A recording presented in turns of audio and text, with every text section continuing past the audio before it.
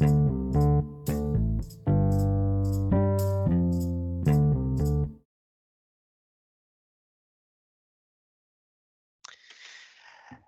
boys and girls, and everyone else listening. Another episode of UI is dropping, and we have some very cool guests with me today. As always, Matt C. And we have our new rotational co-host, Megan, is here joining us. She's excited. She's been chomping at the bits to be like, listen, I have a lot to talk about. I need to get heavy with this Patriots talk. We're going to have a Patriots-centric podcast today. And I'm going to announce at the end of the episode, my Celtics jersey giveaway starting for the playoffs. I didn't tell the guys this because I wanted to kind of like surprise, but Celtics jersey giveaway is going to be for first round series of the playoffs. We're going to give that away at the end of the episode. I'm excited. Megan, how are you? It's good to have you on. I'm great. I got a lot to get off my chest. Good. I just been boiling up, so I'm ready. Let it boil. And always the super handsome Matt C is with us today. Matt, how are you, man? I'm doing great, man. I'm ready to go. I got a lot to talk about with this whole Mac Jones. It seems like we got a lot to talk about. Yeah, a lot of feelings. It's like a specific subject that you can kind of tangent into a bunch of different like aspects of it. So we can probably talk. Yeah, the entire podcast about it. Yeah, it's definitely it's never a dull moment, I think, with the Patriots in the offseason. I feel like it's the middle of fucking March and nothing's going on, or end of March, I should say, and nothing's going on. We're still 3 weeks away from the draft. Most people are talking about baseball and ramping up the season for that. And then you get these bombs about Mac Jones wanting to be traded or being shopped around by Bill Belichick. Like, I was like, look, usually we do a show about once or twice, every 2 weeks. I was like, we need to double dip on this and just kind of talk about this, because I feel like this, I don't know. Look, I'm not the first guy to trust Florio. I'm not a big believer in Florio. I don't think he has a lot of sources. I think him and Albert Breer, for me, are neck and neck for biggest bozos as far as New England news. I don't really trust anything they say. And more often than not, they've been proven wrong, right? So, well, they're more outside guys too. It's not really like Jeff Howie or Doug Speed, who had more connections with the teams. Yeah. So yeah. So hold on, is it Jeff Howie? I don't know. I just say. You know what? In my head, I say Howie. Wrong? No, I don't. No, I see. I say How in my head. But it has an E. I don't know. Maybe it's a silent E. Look, I don't know. We apologize, Jeff Howie, for butchering your last name in advance. Mac Jones, right? Mac Jones. Yes. Let's talk about it. Megan, you seem to be you're the newest. This is your first time coming on with us. I'll give you the floor first. I appreciate it. My lights just went out. The Mac Jones rumors, I feel like it depends on which side it's coming from. First of all, I believe that there is definitely some tension between Mac Jones and Bill Belichick. That seems to be consistent. As far as like how far they're willing to go, I don't believe the trade rumors, just because I believe that Bill has to win this season. I believe he has to get to the playoffs. And I do believe that he doesn't think he can do that with Zappy. Unless you're getting Lamar, which I think is kind of maybe what Kraft said, what he said, not only to maybe like, oh, Lamar likes Patriots, so other people select Patriots. Right. I think it's also the fact of, okay, Bill, if you want to give it a Mac, Lamar would like to come to us. Right. So I feel like if you give it a Mac, you gotta bring in somebody else for Bill, and I feel like Bill is not gonna pay it for Lamar, so I don't see Mac going anywhere this season. I mean, I don't think I saw him leaving per se. I'm just surprised that they're throwing this out there, because you're talking about a team that's like thrives to be in secrecy in a way. Like they like to operate under the radar. They don't like to let their business out there. And I'm gonna be honest with you guys. I think there's a report out there supposedly that Bill Belichick was angered because Mac Jones consulted the Alabama coaches last season because the offense was a mess. And if I'm Bill Belichick, what the fuck do I got to be upset about when the mess was created by Bill Belichick? By putting a defensive coordinator as your offensive coordinator and making him in charge of running an offense that was completely inept at times. It was sterile. It was bad. Yeah. I feel like everyone knew that was going to happen too. Like, yeah. I think Bill tries to outsmart himself sometimes, and it seems like the success kind of got to his head to the point where he can't be questioned. And given Mac is new to the league, but Mac also seems like he knows the game, and he's kind of like a strong head football player as far as I know. He taught Bill O'Brien back in Alabama the plays when he first came in. So I feel like you have a rookie, well, not rookie, but you had this new Matt Patricia, offensive coordinator, and guys like he doesn't know the plays, like he doesn't know what I'm doing. So I can see both. I see where Mac was coming from, and I don't think Mac's wrong for it. But I feel like in Belichick's mind, it was kind of like a distrust and how dare you as a second-year QB question me. I mean, I'm gonna roll my eyes a little bit at that because again, it's Bill, and we've known that his ego is quite large. I just don't understand how you can get mad at. I mean, should he have done that? No. Matt? No, I don't think Mac should have done it. And everybody came out of the draft, right? Matt, for example, like what was Mac Jones like? One of his main like qualities about him coming out of the draft, and when he was drafted, smart, right? Yeah, Quick smart, learning, intelligent, smart. He's able to pick up offenses and learn on the fly, and he's able to adapt very quickly. Yeah, he was a person who was all very open to being coached. He liked being coached. He even said he liked being coached hard. I mean, Matt, weigh in here, man. Like, what do you think about this whole fiasco? Like, 'cause I don't know, man. Like, So I mean, let's go specifically about like him reaching out, during the season. I think first of all, if he reached out to Bama, so that report's true, he reached out thinking it was okay to reach out. You know what I mean? There's no way he reaches out to the University of Alabama coaching staff. Out of any coaching staff in college football that has more connections to Bill Belichick, it's Alabama. So if he reached out to Alabama, I have to imagine he in his mind didn't think that he was doing something wrong.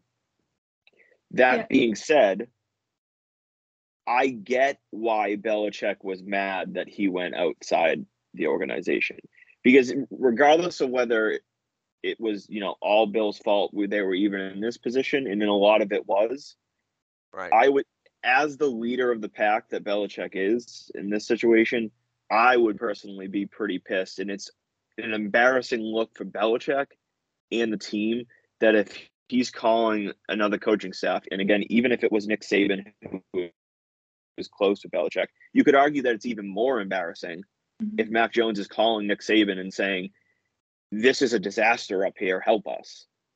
Like, that's a terrible, terrible look for Bill Belichick. But do you think that that's what he said? Deserved it.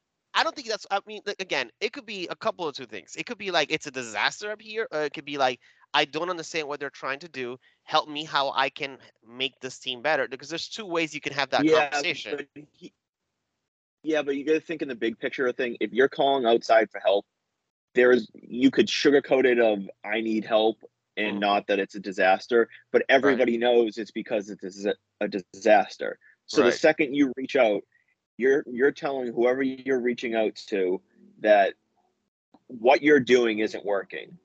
And clearly the coaching staff that was around him isn't the answer. Like, no matter what, how Mac wanted to sugarcoat it, that is what happened. So I get why Belichick was mad on that. But I agree with what you guys were saying also on the sense that it was kind of his own fault. Yeah. And it wasn't really like a top secret that it was a disaster either. So, like, I mean, everyone knew who was watching. Yeah, everybody watching knew it was a complete. It was not working. Mess out there. Correct. Right. And then I still don't think that changes though. Like the fact that if it's any bit more embarrassing to reach out elsewhere, I would be like, you got to think if you're like a boss and you're the leader of any team or you're the leader of any group, and you're trying to teach the people under you, and you're going to another company and saying, "Hey, my boss has no idea what's going on, help me out." It's going to look terrible on the boss, no matter how you want to spin it. It's just a bad look, and I get why Belichick is angry with that shit. And if that's part of the tension, like to jump onto like that section of it, like between them, I believe that Mac had been brought up in trade talks. That being said, I don't believe that it was Belichick like calling around saying like, "Hey, I want to trade Mac Jones. You know, what would you give me for him?" It was probably everybody around the league knew that if you offered Belichick the right price, he probably would have considered it. Whether it's the last few weeks or now or, draft time, if you came and offered him like a first round pick, would he consider it? Yeah, I think you would almost have to consider it. If you feel that, Mac Jones' ceiling is an elite, then yeah, you'd have to consider it. So I don't think he was like, "Hey, Josh, come take Mac off my hands," or "Hey,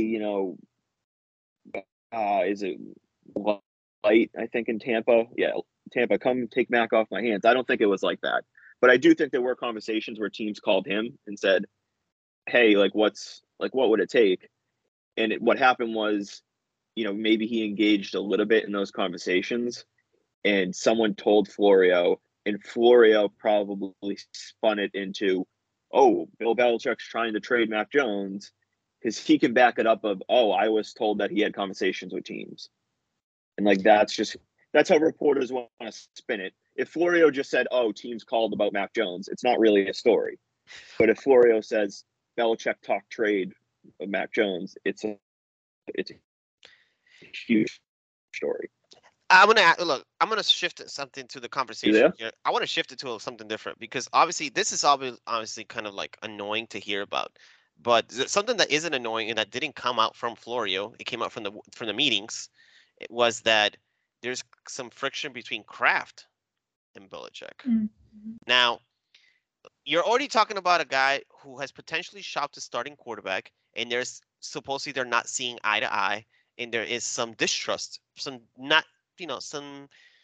malcontent on whether it's Mac Jones being resentful for being put through what he was put through last season, or whether it's Bill Belichick for Mac Jones going outside of the organization and asking Alabama coaches about how to fix the offensive situation.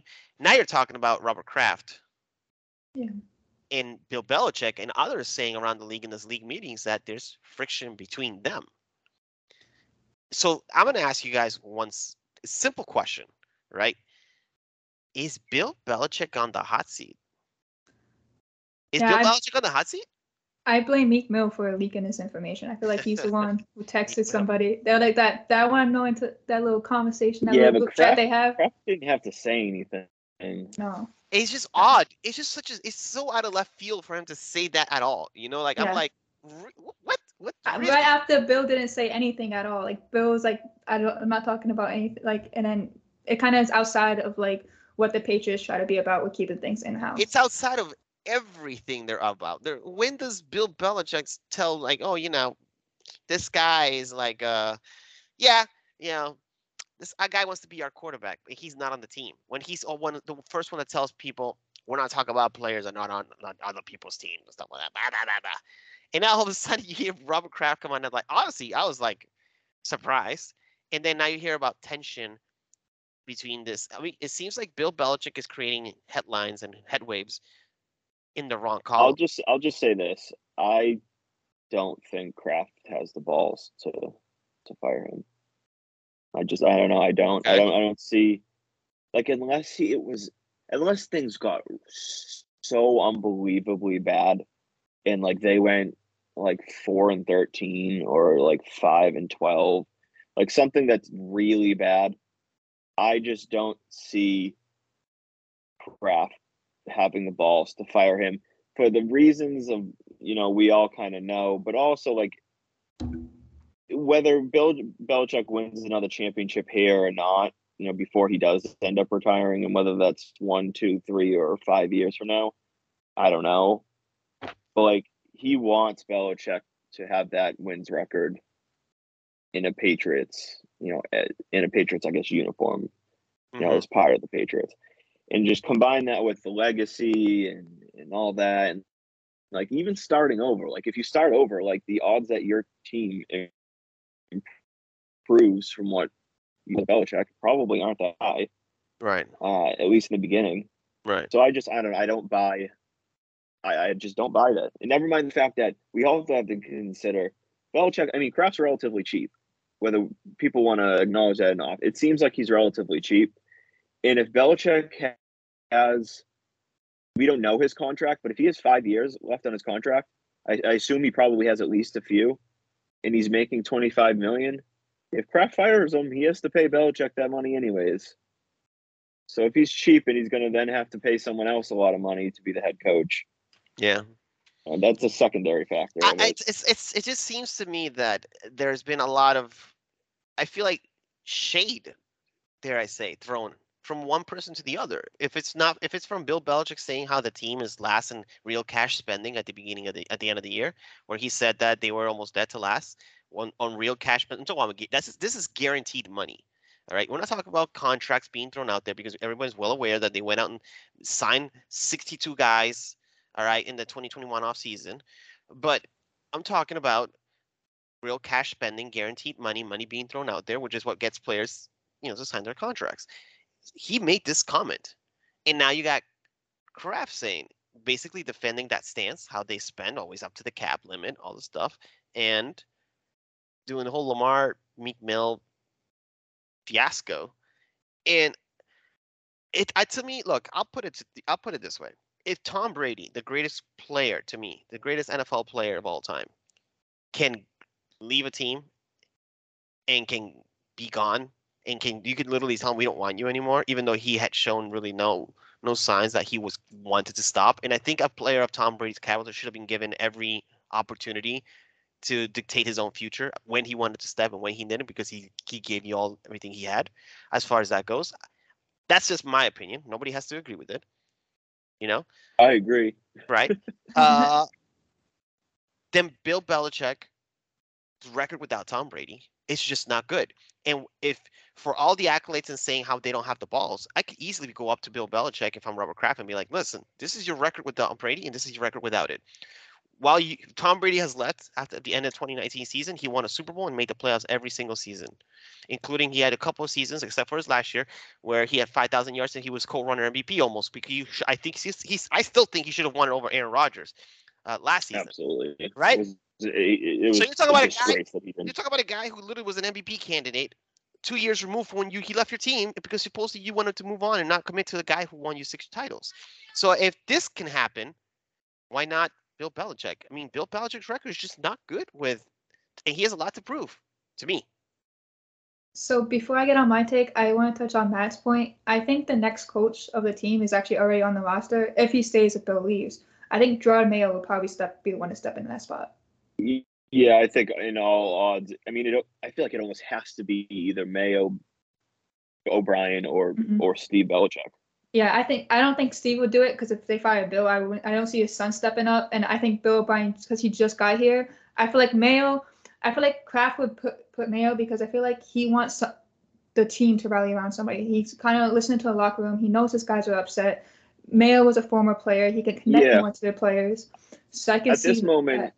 At this moment, I would say, if I had to put percentages on it, I would say there's probably like a 40 to 50% chance it's Mayo, and then I don't know, you could split the rest between O'Brien and Steve. I do think that there is certainly a scenario where, like, 2 years from now, Belichick retires, Kraft essentially steps down from his duties, like full-time duties. Because I know Jonathan Kraft does a lot of the legwork, but Robert Kraft is still the face. Yeah. And I think that Jonathan Kraft will essentially take over Kraft's role. And I mean, it would be kind of cool, especially if it was successful, that we went from Robert Kraft and Bill Belichick to Jonathan Kraft and Steve Belichick. Man, Kraft's partying with Meek Mill. He's not slowing down anytime soon. That man's so healthy. He's out there drinking in clubs, probably not having nothing. Was he at a beach party? Was he at a beach party with Tom Brady or something in the Bahamas, where they Dola? I mean, unfortunately for people his age, it can go down quick very fast. So that's true. He's in his mid-80s now, so he's. I think anytime once you hit 80, you're on borrowed time. Yeah. So you enjoy it. Oh my God! Don't put the man in his death. I would say, dang. Elderly listeners might be just like, this guy offended right there. Yeah. Well, I mean, let's be real. It's true. No, it's true. In America is like 76. Like my goal, I feel like, is if you hit 80, you're like, all right, that's like the goal. That's a good. Not to mention you just stop living after 80. You just like go in a hole and die. Go to Florida. Yeah. Yeah. No, if you're running good. You're running.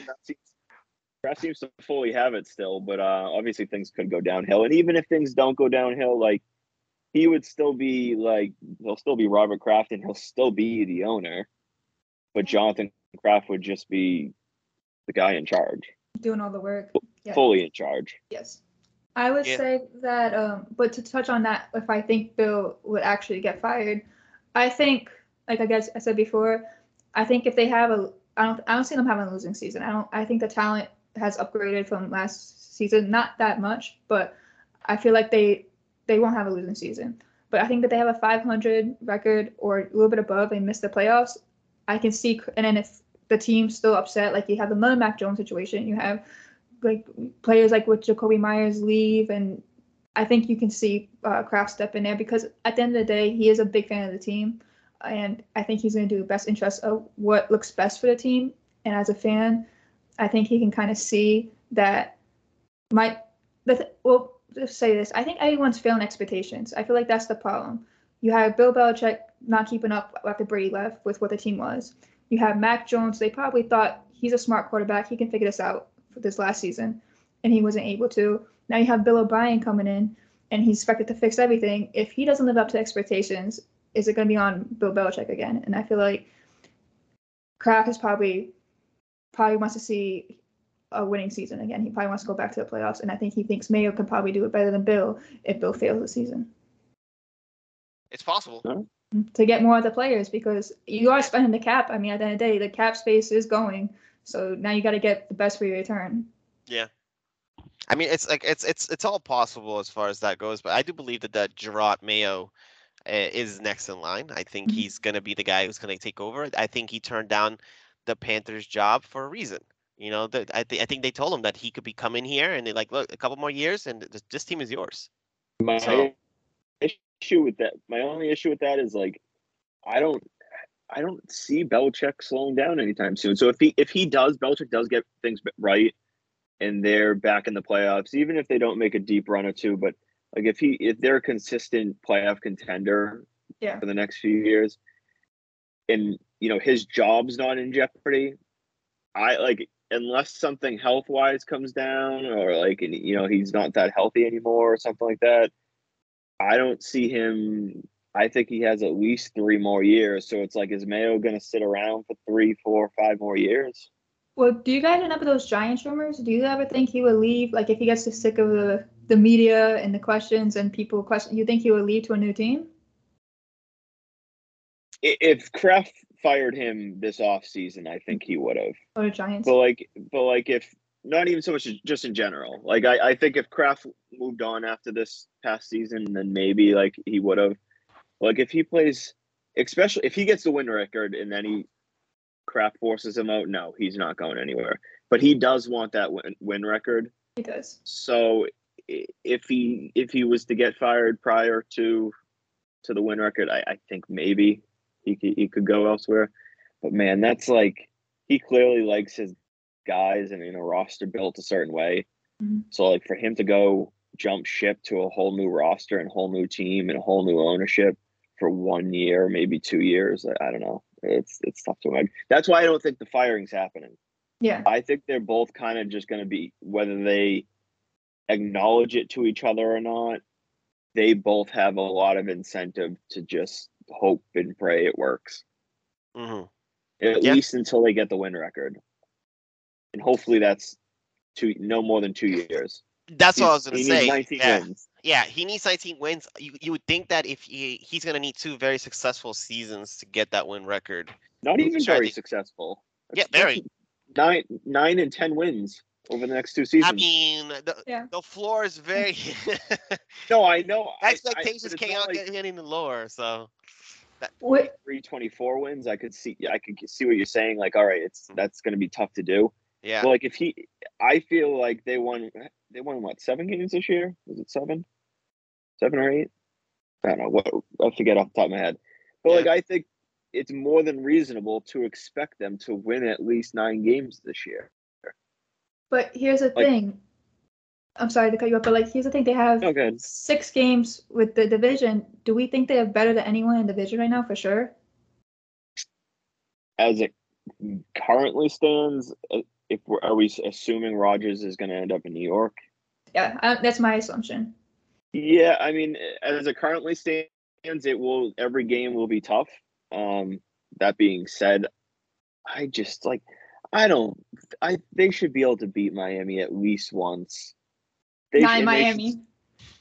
They should be able to beat the Jets at least once. And like, Brian's kind of jumped on that in past podcasts. Like, I don't give a shit if Aaron Rodgers is there. It's still fucking Jets. Yeah, that's fair. And on top of that, like, the reality is Rodgers was not that great last year, and his weapons were not nearly as good as they were in the past, and they would be better with the Jets. But like, I don't think he's going to be prime Rodgers anymore. He'll certainly be better than what they had, but again, I still think 9 wins. Like, even if they went 2-4 in the division, like 9 wins should still be very attainable, even if they went 2-4. Yeah. Yeah, you would think that he needs to have back-to-back 10-win seasons, and I would expect that Kraft expects that. I would expect that he expects that. He at least 10 wins, to get that wins record. And I think if he gets the wins record, in the next couple of seasons, he will call it, and then Gerard Mayo will be the guy who takes over, and then we'll see a new era of Patriots football, and that'll be that. But he needs to get through the season first. Don't get it wrong. I still believe that his seat is lukewarm. It's not hot. It's not scorching, but it's lukewarm. So thinking about that number, the 19 number, I feel like if they end up with anything over 7 or 8 wins, let's say 8 wins, I think his job is basically 100% safe. Not 100%, but like 90% safe. If he's like, let's just say they went like 6-11, and Kraft looks at it and says that means in all likelihood that it's going to take at least another 2 seasons of him being coach to get to that 19, then maybe he says, okay. But if that second season, that win record is still reasonably there, meaning like if he gets 8 wins, he needs 11 the next year, which it should be like in play, I think he would end up staying. Like if he's at 6 or less, then it's possible. I think also the draft plays a big part of this. If he misses on these next 2 drafts, next draft like he did before, the last draft, last draft wasn't too bad, and the draft before that he hit. But if he has the same situation where guys are not developing, I can see also that being a reason. Now when you look at the schedule, look at like who they're supposed to be playing. If the Colts don't get I know there's rumors about interest in Lamar. If that doesn't happen, I can see them beating the Colts. I can see them beating the Commanders. The Chiefs, I'm not sure.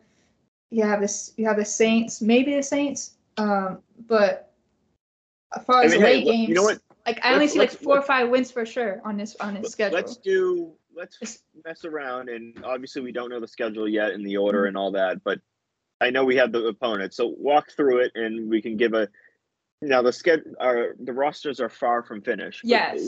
Let's give early. What would we put them at right now? So we have the Buffalo Bills. L. 2 L's, let's say, right? 2 L's. 2 L's. 2 L's. As of now, we're doing as of now. 2 L's. Yes. Yeah, 2 L's. If they never get the number 1 wide receiver, 2 L's for me. I'm still waiting on that rumor, by the way. It's I honestly, I think whether it is at 14 or a veteran, they will add another big name. I think there's just too much smoke there. There's gonna be, whether it's through the draft. Yeah, it seems like they're doing a lot of their work through draft now. I think they'll add 2 more names. Now it could be like the 14th pick in a low end rookie, like a late round pick, or it could be a veteran in a mid round rookie. One or another, they'll add 2 more names to the wide receiver room going into training camp. All right, they're clearly not done. I just prefer a vet because I think the system for the Pats for rookie Give me Jerry coming in Jeudy. just be number one. Give me Jerry Jeudy and Zay for. Flowers, or give me DeAndre Hopkins and Zay Flowers. I'm with that way, I think you should do that, and we can get into that later, though. But then Belichick can say, fuck everybody. I provided the weapons. So, Mac, it's either you fail and you suck and it's not my fault, or I look like a genius because I finally got the weapons. Yeah. Honestly, I would shut up about it if that's what you got. That's all I've been asking for. It's not literally, it's number one. Yeah, so Buffalo 2 L's.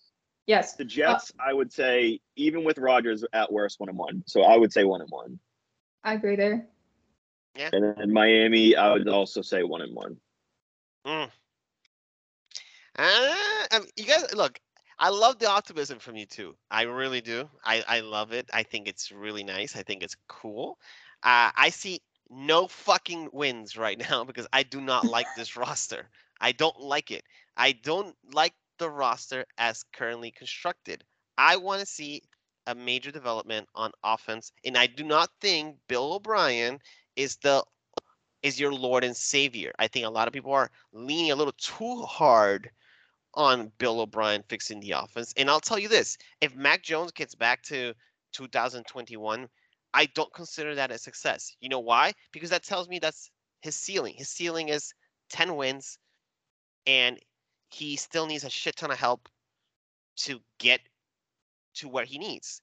And while I believe that the offense needs a number one wide receiver, I also believe that a quarterback who's good enough, who you should consider your franchise quarterback, should be able to elevate play as well. It goes hand in hand, right?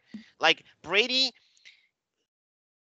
towards the end of his career, he needed the help, obviously. He couldn't elevate anymore. But when he got the players around him that made it work with the right personnel, he elevated everyone else's play, and people elevated him. It went hand in hand, and they went ahead and, had a success. Obviously, once the coaching issue happened and they lost Bruce Arians, you can obviously see that Bruce Arians was kind of like the guy that was holding a lot of that shit together, because as soon as he left, everything fell apart. So to me, it was a Bruce Arians issue, where, obviously the guy was more influential on that team and on the coaching than everybody led to believe. So it goes hand in hand. So to me, Mac Jones' 2021 rookie season is not good enough anymore. I need to see more. I need to see an elevation of play where you're going to succeed over the last 2 years. Obviously, it's not going to take a lot to succeed over last year, and it's not going to take that much to succeed over his rookie year. It's not like he put up tremendous numbers. He was very good and accurate during his rookie season. He was, he had his completion percentage high. He was very accurate quarterback. He dinged and dunked. He took his shots when he needed, and he made less bad decisions than he did last season. And obviously, we know why last season, because the offense was terrible. But to me, this is personal, and then I'm not trying to play devil's advocate here. I'm just saying, I need to see better than 2021 for me to call it a success. I need to see between 29 and 35 touchdowns, and I don't care if he gets 10 to 13 picks, because the picks can come at any time. Sometimes picks are on quarterbacks that they're not even their fault. I don't matter. I need to see an elevation. I need to see 4,000 yards. That's what I want to see. All right, so you kind of answered my question a little bit, but let's give a hypothetical stat line. In his rookie year, he had 67.6 completion percentage, 3,800 yards, 22 touchdowns, 13 interceptions. Right. Let's throw out there and say, at the end of this coming year, now let's just say, not going to presume they have a crazy good record or a crazy bad record, that he ends up with 4,100 yards, 28 touchdowns, 12 interceptions, and overall looks a little bit better than his rookie season. How are you feeling? Are you saying that's not good enough? Are you saying that's the step forward. Two things for that. To break it down into some context. First one, I need to see how many wins he can get while the team can't score more than 17 points. When the defense allows more than 17 points. If I can see that he's able to keep the team afloat when sometimes the defense doesn't have its fastball, right? Where sometimes they can't hold them to fucking 10 points and the defense doesn't get you fucking 2 touchdown returns by Kyle Duggar. If that happens and he's able to, I need to see more what I saw against the Chargers in his rookie year. Remember the Chargers game when he went in there and it was a tough game. It wasn't a shootout. It wasn't a shootout, but he was there. And guess what? He had that drive at the end where he needed a drive and he got a drive. And I'm not saying, yeah, you need to win shootouts 42 to fucking 38. I'm telling you, can you win those 27 to 24 games, right? Where it's more beyond the stats. It's more about the intangibles. Can you lead a game-winning drive, a game-tying drive? Can you put the team in position to, kick a game-winning field goal?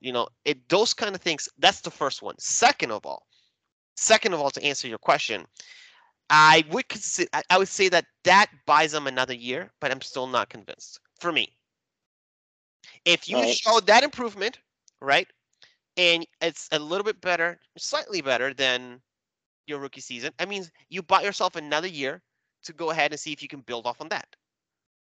So that's how I would see it. Would it be a monumental success?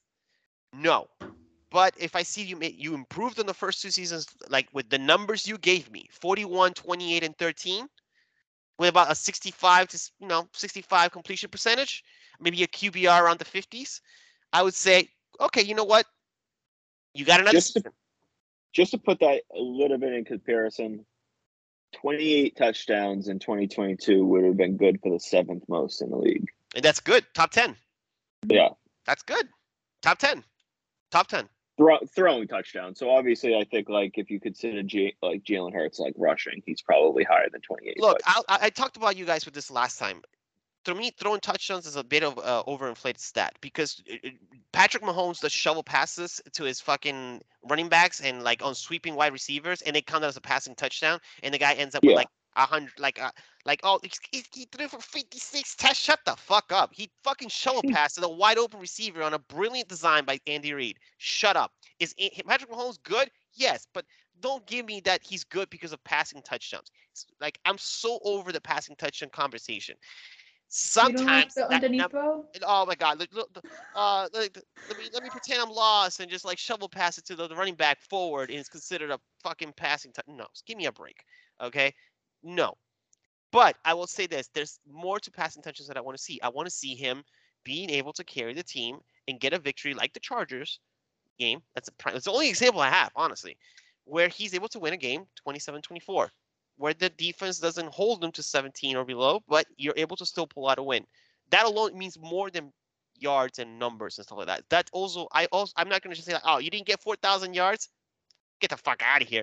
If I see him do tangible things like that, things that you see where he leads the team to some wins and he shows maturity in there, makes better decisions, then obviously I'm going to be like, I'm not a crazy person. I'm going to be like, yeah, okay, well, he improved. All right, so those count. I'll jump off into another question for both of you. Let's just play a quick hypothetical that they draft Zay Jones, whether it's at 14 or they trade back and they draft Zay Jones. Zay Jones, don't Zay Flowers. Add anything more offensively. Zay Flowers. Zay Jones. Yeah, they draft Zay Flowers. yeah, that's my bad.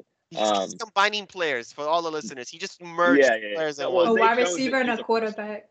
They can play both. Zay Jones is a person. That's why it's Broderick Jones and Zay Flowers merged. He's gonna be able to block the blind side and then go out and get you 150 yards catching. Yeah. You didn't say which Jones. Right. There's 4 Jones on our team. Yeah. Hey, either one. Anyway, I don't blame you. So let's say they add Zay Flowers. That's there, and then maybe they add a veteran to fill out to battle for a final spot. What would you expect from Mac Jones in kind of a general sense overview in 2023, considering those additions, Juju, the offensive line, and Bill O'Brien? What would you roughly expect? or predict. Go ahead, Megan. You can take the floor on this one. So I think for them to have success, they have to be above average offense. I feel like if they get number one receiver, they have the capability of doing that. Because I feel like you shouldn't be on either side of Mac Jones. I feel like you shouldn't be like, oh yeah, he's a franchise quarterback, or he's a complete failure. I feel like this is a prove it year for him. But I feel like he does have a chip on his shoulder, and I'm kind of leaning more towards I think he has what it takes. If he has the wide receivers and weapons. So if they bring in those weapons, I can see this offense being above average with the running backs they have. The offensive line depth still scares me. But I feel like if they do quick slants and stuff, they can get away with it if he gets a quicker release time. I feel like if they don't bring that in, this is just going to be this is going to keep falling apart.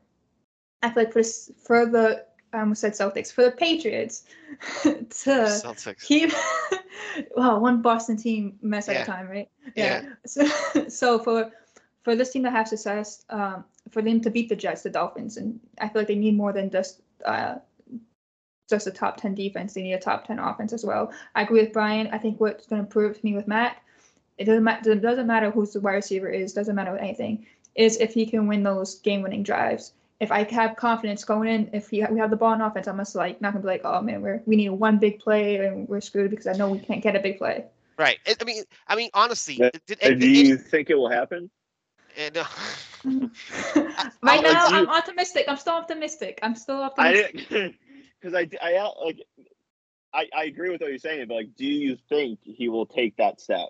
Hold on, but let me before we jump into that, let me ask you. I mean, do you guys feel confident at all when we were driving against Oakland, or when we were driving? Let's say, let me give you the Cincinnati game. I didn't feel confident at all that we were going to win the game, even when we were at the 5-yard line. All right, it didn't inspire confidence that we were at the 5-yard line. We were running out the clock. It was first and goal, and up until that point, I still was like, something is going to happen, because I don't trust. Well, that's because the play calling. I didn't trust Mac Jones. I didn't trust the O-line. I didn't trust anything. Right? I didn't trust anything going on all of last season on offense. Does that never inspire confidence to me? I never felt any type of confidence, even when we were in position. No, and I think some of that was Mac, but yeah, I think a lot of that was Mac. I mean, some of that was Mac, like maybe 25-30% of why it wouldn't have trusted them to make those plays. But I think by the time even the Cincy game and the Raiders game came along, we had no belief, absolutely no belief in anything that offense did, and it was primarily because of the coaching staff. Yeah, it's just about Go ahead, Megan. I'm sorry. They just added to my trust issues last. I had, well, not even because I didn't have no confidence or trust in them since Matty P became the offense, whatever you want to call it, call playmaker, call whatever. But I just had no confidence in this team at all. It just seemed like they just never could get it together. We heard it all in training camp.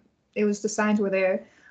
Now, whether if I believe that Mac Jones can make a big play, I feel like we've seen some nice highlights where he can make the deep throw and stuff like that. But that has to be open to them, and they need someone that can create separation.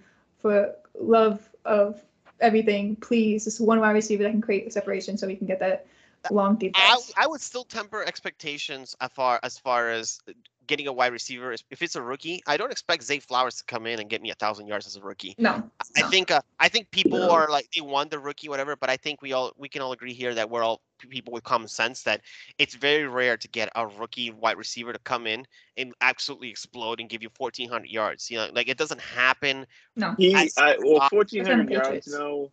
No, that being said, if you're taking expectations, I'm talking about those expectations where people are like, if we get JSN, man, the offense is gonna cook. He's gonna get us 1,300 yards. He's gonna get yeah. Well, there's no Jamar Chase in this draft either. There's no wide receiver to that level, and then never mind just coming to the Patriots, where it's already more difficult for rookies. What Justin Jefferson did is an anomaly. What Jamar Chase did is an anomaly. Yes. It doesn't happen. It just I wouldn't expect. I wouldn't expect elite production right away, obviously, as a rookie. That being said, if you are a first-round pick, you generally will end up having a good size role right away, 75-80% of the time. So, if Zay came in, I would expect he would end up being a starter from day one, and I think he could come close to that 1,000-yard season. I don't think like 1,500 yards. Listen, I'll tell you one thing. That's the one thing that I do like that has a positive effect going for it. I think every player on offense and skill position is going to be better next season. I expect Kendrick Bourne to go back to more of the 2021 Kendrick Bourne. I don't think he's going to be a world beater, but I think he's a guy who can get you 600 to 700 yards if put in the right spots, right? I think Devontae Parker, when he's healthy, he's already shown that he has a connection with Mac. I expect Devontae Parker to health permitted to go ahead and give you a better production and maybe put in better positions to succeed. I expect Tyquan Thornton, who we were just talking about. You said rookies going to get a large role. He was a second-round pick, and I thought he got a pretty large role towards the end of the season when he was playing a big significant amount of snaps. I expect him to make some sort of improvement and also improve in a Bob offense. So the guys that are already here in place, I do expect them to be a better version of themselves than last season. So, and I think that's the thing that you can say it's going. But as far as, I still do they think they need a number one wide receiver? Absolutely. I think they need a one. They need a one. And here's my hot take. Well, I feel like with the wide receivers we have now, I feel like if Bourne is put into that X position, I feel like he becomes the new kind of security blanket for Mac Jones, just because that relationship and that chemistry seems to be there as far as versus anybody else on the team. But yeah. I feel like the only wide receiver I feel confident coming in and being like for sure number one is DeAndre Hopkins. I love the Jerry Jeudy idea too. Like, don't get me wrong, but he also hasn't shown that he could be number one wide receiver consistently. Right now he's like on that borderline of number one, number two wide receiver.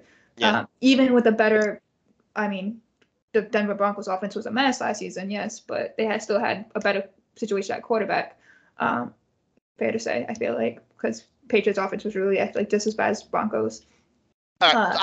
Yeah, look, it's they still need a one, and I think Jerry Jeudy makes a lot of sense. I think everybody here in this room I know Matt advocated that he preferred Jeudy as far as the more sensible option over D-Hop, based on years, age, money. I still feel like Jeudy can be a pretty good one. Yeah. And obviously, one thing we haven't really touched about is Juju. Everybody talks about, I talked about, guys being better versions of themselves. I think Juju is going to do just fine in this offense. I don't think he's going to be number one. I don't think he's going to be a world breaker. I don't expect 1,400 yards out of Juju, but I expect maybe somewhere around the 900-yard plateau, around there, kind of playing around with 1,000 yards, being close. And and I expect they're going to give a lot of bubble screens and a lot of stuff like that, where he's going to be able to do some stuff with yards after the catch, stuff like that. That could be something that could work in his favor. But again, even if we get Zay Flowers at 14, I still feel that a lot of it's still going to be on Mac. It's going to be on Mac's shoulders to get the best out of these guys.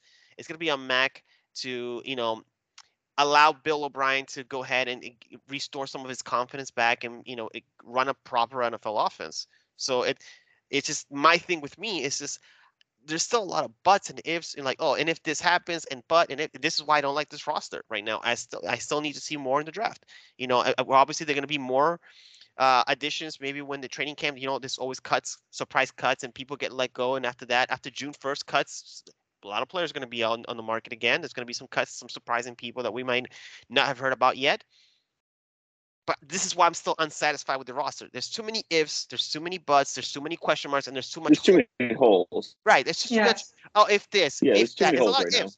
Everything I'm saying, it starts with an if. Oh, and if this happens, this, that. Oh, and if that happens, this. And let's hope that I'm just kind of not with it right now. So that's why when you give me the schedule, I'm gonna be like L, because right now there's too many ifs and buts, and I do not want to rest my hopes on a team being better on a bunch of ifs and buts and maybes and we'll see, and it's just a lot of it's there's still a lot of moving pieces.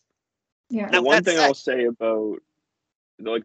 about when you mentioned getting back on track with O'Brien, they need to get back to what Mac does well, and that is, first of all, and we could get into what Patricia did in limiting the playbook, and it's not just him, but Belichick allowing it. They limited the playbook. They stopped pre-snap changes. They limited the O-line adjustments. They limited the playbook. And then when they limited the playbook, they ran a bunch of freaking screens. They need to get, and that's why I think Zay and JSN fit so perfectly, where give Mac 2 play calls, let him get to the line, do what he does, and that is read the defense, decide at the line, make the decision of which play you want to go with, drop him back in the pocket, and let him pick. I don't want to say pick apart as in it's that simple, but let him pick, pick apart the defense. Yeah, RPOs. Yeah, like let him sit back and make the decisions. You don't need to have this whole complex offense. Just play to your quarterback's strengths, and they took that away last year. And it's that simple. Well, they definitely handicap Mac. Go ahead, Megan. I'll say, well, hopefully this is where the Alabama connection comes in, because they ran a lot more RPOs than the Patriots did, and as well as Bill O'Brien loves that middle of the field, which I feel like will be a strive for Mac Jones. Because even though I said he's capable of having an arm, he's more better in within those 5-10 yards, and I feel like that's where the Patriots right now, their personnel matches up best, is that quick offense. Now, as far as you brought up Juju, Brian, I feel like his yak thing is a little bit overrated. I was a big lover of Juju his first season, but after that, I just feel like the inconsistencies. I don't really see a bigger, like, I feel like he's a better player than Jacoby Myers, but Jacoby Myers knew the system and he had the chemistry with Mac Jones already. So I feel That's fair. I feel like it's going to be not much of a trade-off there. And I feel like with Juju, what I'm worried about is how long is it until he gets to Bill Belichick's doghouse? Because once you get in Bill Belichick's doghouse, look at what happened to Kendrick Bourne. He needs to stay off the TikToks. He needs to stay off the TikToks. That's what he needs to do to stay off the doghouse. And I'm sorry to jump on you. I feel like that was more Matt Patricia with Kendrick Bourne. Yeah, it was in his doghouse than Bill Belichick. I feel like that was definitely more Matt Patricia being a stupid man and just holding out your receiver and then playing Lord Jordan Humphrey 58 fucking snaps in one game over Kendrick Bourne, which I still find ridiculous. You saying that wasn't a good decision? No, that was a terrible decision. But at the end of the day, Bill has to sign off on it, and I feel like if he pissed off one of his staff members, he's going to side with his staff members instead of the players. This is what I'll say about Bill. Bill gave too much reign, too much leash to Matt Patricia, and he basically said, "Look, if this is what you decide, I'll stand behind you and I'll back you." And that's what I think Bill did. I don't really think that Bill had personally had anything personal towards Kendrick Bourne. I just feel like Matt Patricia. That was the issue. Yeah, it was obviously the issue. Yeah. The problem is once he made the decision that Patricia was going to be the guy, you can't like handicap him and like make the players feel like he doesn't have the full like control. Yeah. So he had no choice. Yeah. To prove that. One quick tangent, and then it's kind of random. I was thinking about Adam Jones for WEI today said that Mac has never won a QB battle, and it was up there for just like. And I know they say these things just to get ready. It was the dumbest fucking thing I've ever heard. First of all, like, has Patrick Mahomes ever won a QB battle? He was at Texas Tech. He came in. He sat behind Smith, and then it was handed to him. Mm-hmm. Mac Jones came in. In theory, he kind of won the job over what might be the number one pick in Bryce Young. He came in here. He literally, before he made a snap, won a QB battle. And then this past year there wasn't really one, but like it was just the stupidest fucking comment. And I know he'll never hear this, but like. Listen, I might make a clip out of this and send it to him. Okay, I might. But listen, hold on. Do it. First of all, I hope you do. First of all, Patrick Mahomes sat his rookie year behind Alex Smith. He didn't even beat out Alex Smith for the position. So even the great Patrick Mahomes didn't even win a QB. Look, Tom Brady didn't beat out anybody. Rodgers had to sit too. Tom Brady did not beat out Drew Bledsoe. He just happened to fall into the position after Drew Bledsoe was hurt. I would say that Tom Brady did win the backup position though, but he did not win the starting job. So, I mean, again, Adam Jones is a fucking clown. And you know what? I will personally clip this and send it to him myself. He's a fucking clown. And I think obviously nowadays is the quick way to get famous and get talked about is to have the stupidest hot takes you can possibly have and just put them on the internet and then just have people roast you and then double down. Double down on the stupidity. That's basically what I think Adam Jones is trying to do. He's trying to become the next Nick Wright of Boston media. All right. And I'm sorry, but you don't have the nose or the hairline to do it, Adam Jones. You just do not. Do not. So I would say that for starters. Second of all, again, the whole notion of Mac never winning a competition is ridiculous. He basically was a third stringer at Alabama, and then he became a starter back again. So I don't want to hear that either. But yeah, I feel like we're wasting air in our lungs just talking about Adam Jones. One thing I do want to talk about, and that's the draft, right? We were talking about Zay Flowers stuff. So I made a mock draft while we were talking here. While you guys were chatting, giving your points. I made a small mock draft, right? And I got some picks down, which I want your guys' opinion on. And then I want us to go ahead and we're gonna do the way the top 10 is gonna fall down. All right. And then after the top 10, I want you guys to give me your pick at 14. All right. So we're going to do that. And again, it should be something that we could do, for fun. And maybe we'll do a full round 1 mock draft next week on the draft where we'll all just go and we'll randomize it as far as the people who get on. And we will just get back on there and just do it again. But we will do this right after a message from our sponsors. We'll be right back. Looking for somewhere to place a bet? Looking for sportsbook, live betting, casino, racebook, and promotions?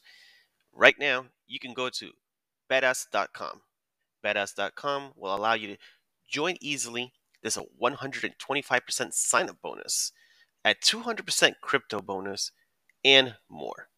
Place all your bets, make lots of winnings with betus.com.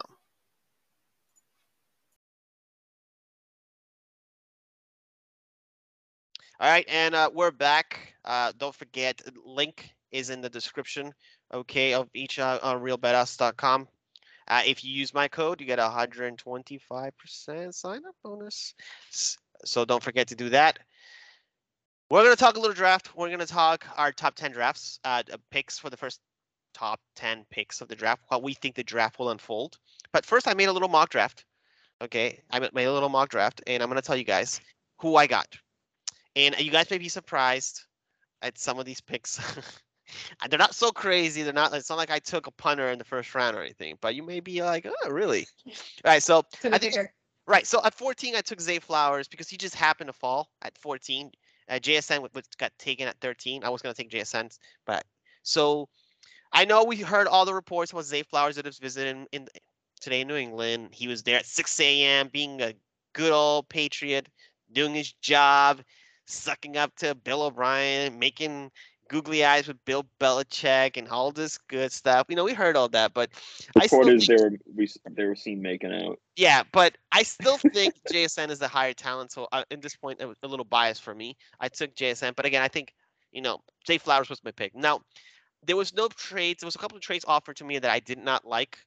I wanted to trade back a little bit to try to get some draft capital to have some more flexibility in the third round, but nothing really materialized. So at 46, I took Jahmyr Gibbs. Now, surprising again, a little surprising, a little surprising. But again, just wait till you see my mock that comes out. Jahmyr Gibbs, I took him at 46. I think Jahmyr Gibbs is a tremendous talent. He runs 4.3. He comes from Alabama. Bill O'Brien is familiar with him. He has 79 catches over the last 2 seasons. Dynamic pass catcher, someone who can give some competition behind James Robinson, but potentially for that second backup running back spot, is somebody who could spell Ramondre, because Ramondre got a little worn out. James Robinson will be finding a new team if they sign.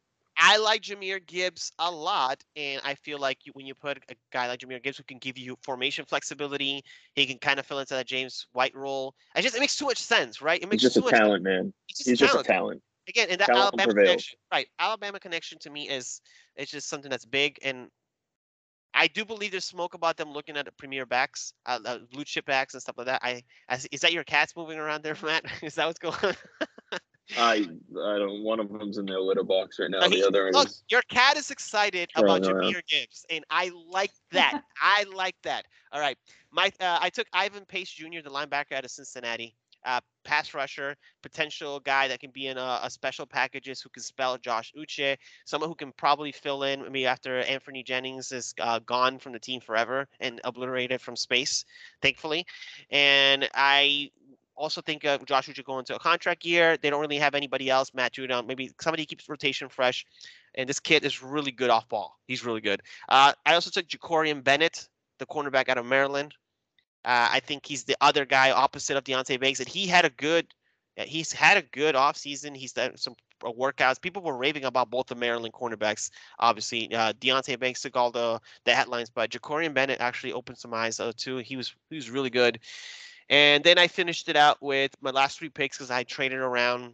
I don't think they're going to take a lot of draft picks. I don't think they're going to draft 9 guys. So it was Will Mallory, the tight end from Miami, Jordan McFadden, the offensive tackle from Clemson, and Charlie Jones, the wide receiver from Purdue, who just screams prototypical Patriot guy. He's a guy who can play on special teams. He can play on both special teams. He can be a gunner. He can be a kick returner. Somebody you can put in there, just, whatever. Those were my guys. What do you guys think of my mock draft that I just gave you? What do you guys think about those particular picks? Go ahead, Megan. Anything that surprised you? I like them. I don't feel like, as Matt mentioned, I feel like Gibbs is not as a surprise with the recent smoke that's going around. I think it's a good fit. The only thing is, we signed James Robinson. We got Stevenson. So what's happening here? It's like, is it going to strong? Pierre Strong too is there. James Robinson didn't get any guaranteed money, nor did he get a single dollar on a signing bonus. So he is literally a camp body. He's a camp. I mean, he's gonna try out for the team. Basically, he is coming. If you can earn a spot, then great. If not, like when you don't get signing bonus and guaranteed money, that is quite literally nothing more than even low end guys get a signing bonus. Yeah, that was a crazy signing. Yeah, thinking about it. I think I don't know. Maybe I'm higher on James Robinson than the Pats are. Maybe I think they're still a bit there.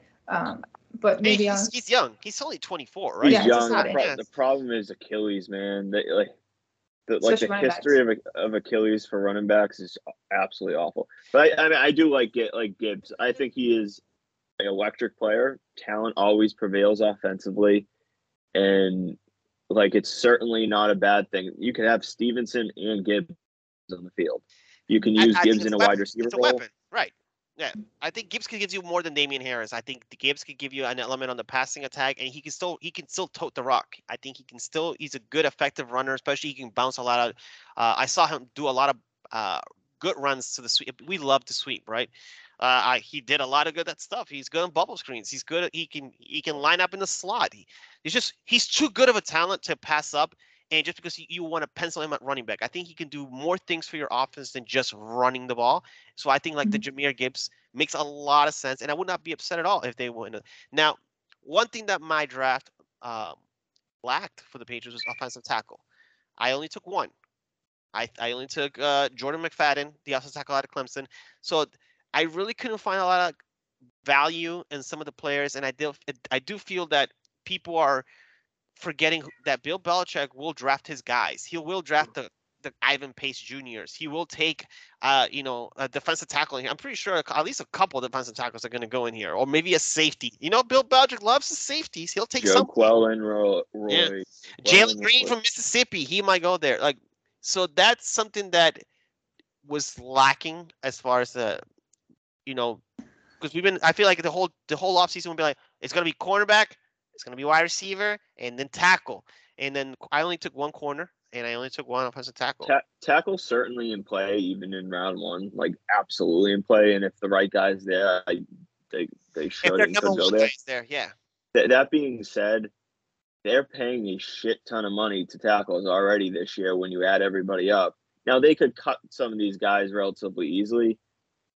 Everything, it kind of seems like they might just roll into the season basically with Trent at left tackle, and they'll play the best guy who wins the job. They'll have like 4 options.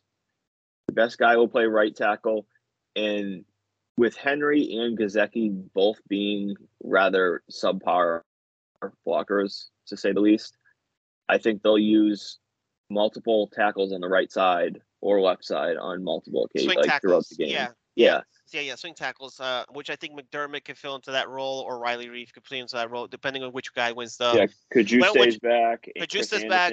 Yeah. Also, don't forget that they have Stuber, also, who they're high on. They kept him from last year. He's gonna get every opportunity to also win a swing tackle position as well. So they have Kajuste, they have Stuber, they have Reef, they have Trent Brown and Chris McDermott. Anderson. Right. So so I feel like it's to me. My approach to this draft was, if there's a guy that falls or slips and that's you have him high up there, you take him. If not, you go to your board and you look at your best available player, and that's. If Paris Johnson is there at 14, like go take him. Go. Take him. Go. If Paris Johnson is there at 14, I don't think nobody should be upset that you're taking Paris Johnson at 14, because he is take top him, 10 talent. plug him in at left tackle, and then move Trent Brown to right, and then just cut a couple of these low end tackles and save money. No, I agree. And I completely forgot about Anderson also. So they have a ton of guys already. Or fuck it. Yeah. Fuck it. You can cut Trent.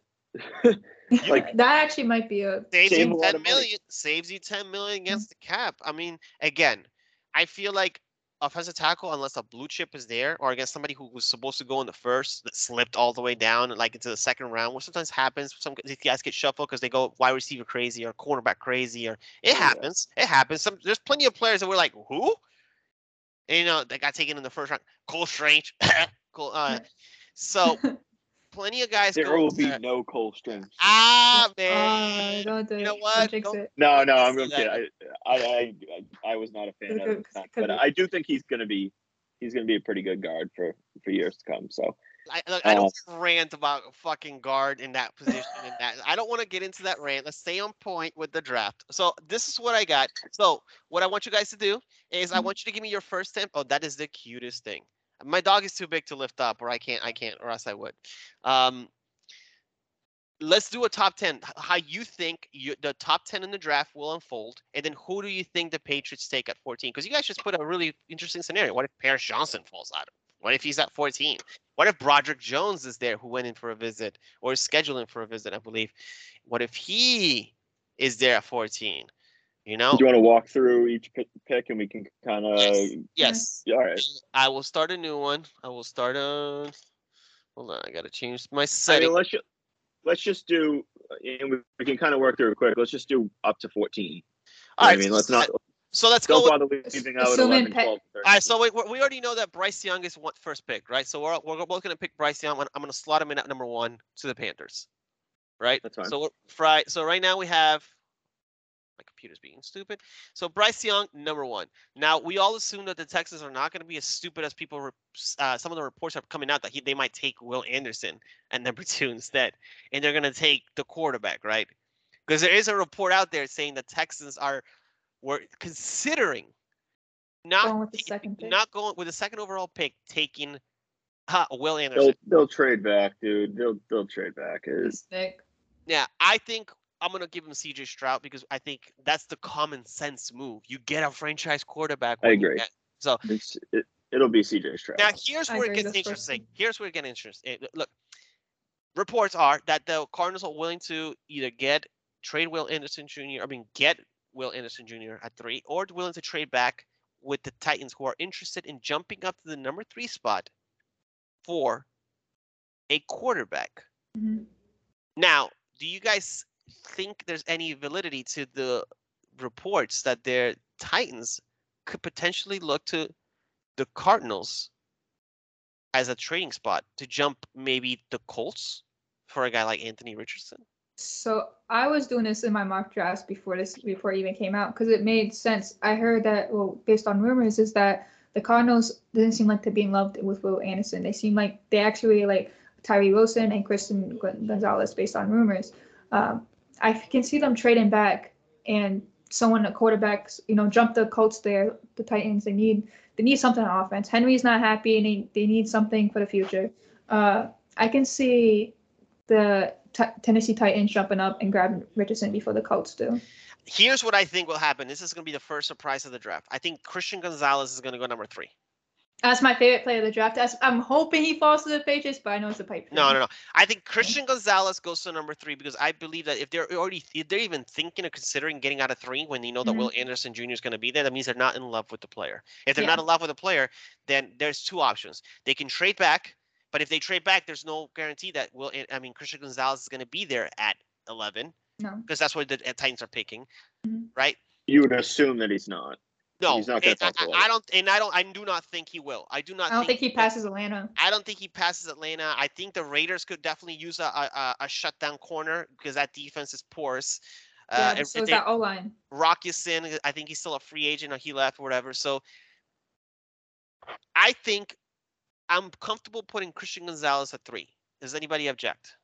So assuming they keep the pick, I see. Assuming they keep the pick, I would still lean Will Anderson.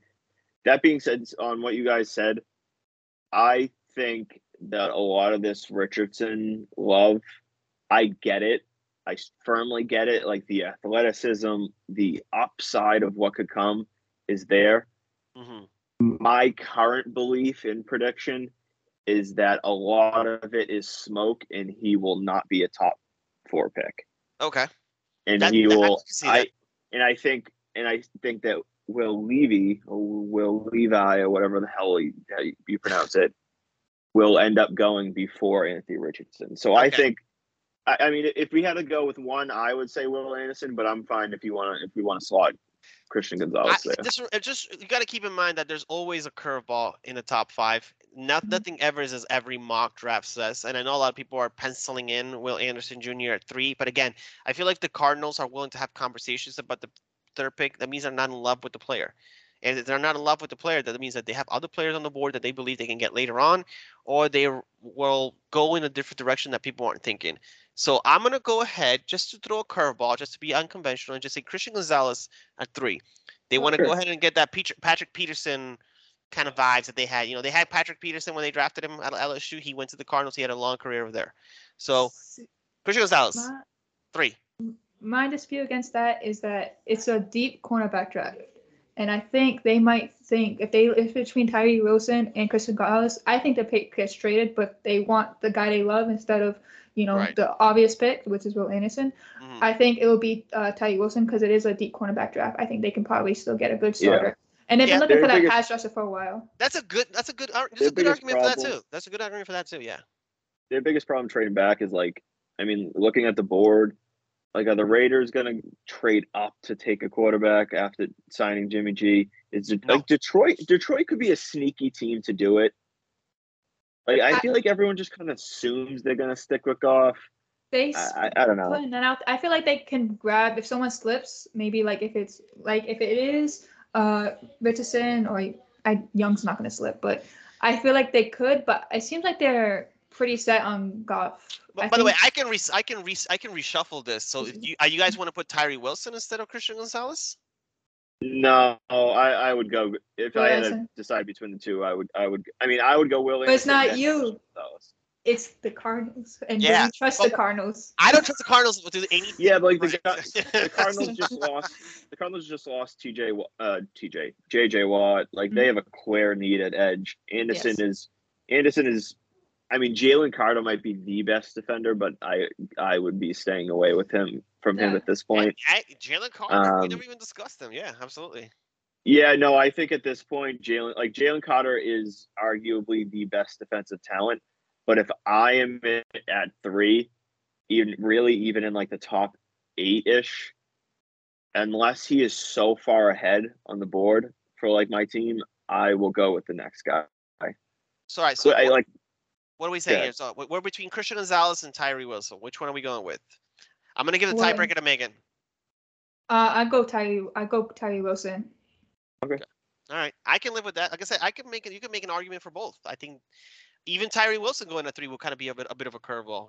Yes, over Jalen Carter, over Will Anderson Jr., over Christian Gonzalez, even that. But again, I wanna do this under the assumption that not like everything is gonna go according to every mock draft, and every mock draft has Will Anderson Jr. just penciled in at 3, and I just feel like that's not realistic. I feel like sometimes you have these teams who just literally just whoever's on their board, right? Whoever's on that specific team's board is who they'll do. So we're gonna go with now it's when it gets juicy, because based on what Matt said, he doesn't like Will Levi. Richardson. Will Right. Levy. Right, I firmly believe, like, my prediction at this point is Will Levy will be a Indianapolis Colt. Okay. They'll battle it out. I predicted this actually, ironically, in like, I want to say this January when they hired the head coach from Philly, that it was going to be Minshew versus Levy battling for Week 1, and they signed Minshew. So I'm just going to ride that. And I think it's going to happen. Like, that's my prediction at the moment. So my only reason why I lead Richardson, because it seems like that's what the team, like, for a quarterback, it seems like that's what they're kind of looking for. There's like, they seem like they want to play like someone that's versatile, but also like there was a report out there that one team said like, no, thank you for Lamar. Like, they were interested, but they can just get a guy in a draft. And I feel like that was probably the Colts, who can get someone that, that's raw talent, but can definitely draft and be special. I think quarterback either way. I think it could be either of them, but I'm slightly leaning Richardson. Will Levy has plenty of like in his legs. Like, he can move well too. Yeah, but I feel like the highest ceilings with. They both have cannons for arm. They both can fling the ball. And here's how, I guess, so we have 1-1. I guess the deciding tiebreaker is going to fall on me this time. And I'm going to go with Will Levis. Why? Because when I think Colts, I think Peyton Manning, pocket passers, accurate. They after that, they went after and got Wentz, not a crazy mobile guy. They want a guy who could stand in the pocket and make plays. Matty Ice is not known for his fucking legs. Phillip Rivers wasn't. They want a guy who can stand in the pocket, make more plays with his arm than his legs. And I'll tell you one thing. I think the running QB is, fad is fading just a tad, because a lot of these guys are getting injured. And what's your best ability? Don't last. Your best ability is availability, right? Lamar Jackson, he missed 6 games last year, 6 games the year before that. Kyler Murray, the Cardinals are in a situation now where they're not going to be able to do anything because he's hurt, right? Mm-hmm. Kyler Murray's hurt. He's a mobile quarterback. He relies a lot on his legs. He's gone, right? So now he's not able to be a part of the conversation of that. My only argument against that is Lamar's, a lot of his injuries came inside of the pocket more than outside the pocket. But you're putting yourself more out there for sure, because you're running outside the pocket. You can now you're up for grabs for anybody. Right. I mean, Lamar Jackson. I never seen Lamar Jackson take a back hit. By the way. I think Will Leedy is. Yeah. Yeah, I just think Will Leedy is like, he's very mobile too, but he's better. He's better inside the pocket. He's a much better passer at this point. Now he still needs work. He's still pretty raw. But I mean, Anthony Richardson, the star potential's there, and I totally get it. Superstar potential. He is incredibly raw as a passer. Yeah. Like, he's so unbelievably inaccurate at Florida. Like, if he didn't have his athleticism, he would go undrafted. Yeah. Like, he was that bad. Yeah, absolutely. I think I think Will Levis is going to be the guy, just because I feel like everybody wants to find their next Josh Allen, a guy with a huge rocket arm, but can also stay in the pocket and makes throws and stuff like that, whatever. And not that I'm not saying that Anthony Richardson can't do that, because but I feel like the Colts version of what they want at quarterback has more traits of Will Levis than Anthony Richardson. So we're gonna slot him. Right. We're gonna slot him in at 4. And again, so right now we have Tyree Wilson, Will Levis, 3 and 4, which is a little bit of a shake up in the top 10 as far as what all the number 5 should be at least I think it should be unanimous now at this point. They should walk to the podium with this and just like they should sprint to the podium for this. Right. They should be on the back of the Colts guy putting in the card saying, like, I'm ready already. Megan, which kicker are we giving Seattle? I think trade back. Probably no. I think it's definitely Will Anderson. I mean, they've been trying to beef up that defensive line, but this is, I mean, there's no better player I think they can get right now than Will Anderson for that. Yeah. If you can get arguably the best defensive player in the draft at 5 here. The second best prospect in the draft, by the way, is Will Anderson after Jalen Carter. Jalen Carter is number 1, but he has obviously off-field issues and stuff like that's going on. He's by one the prototypical best one.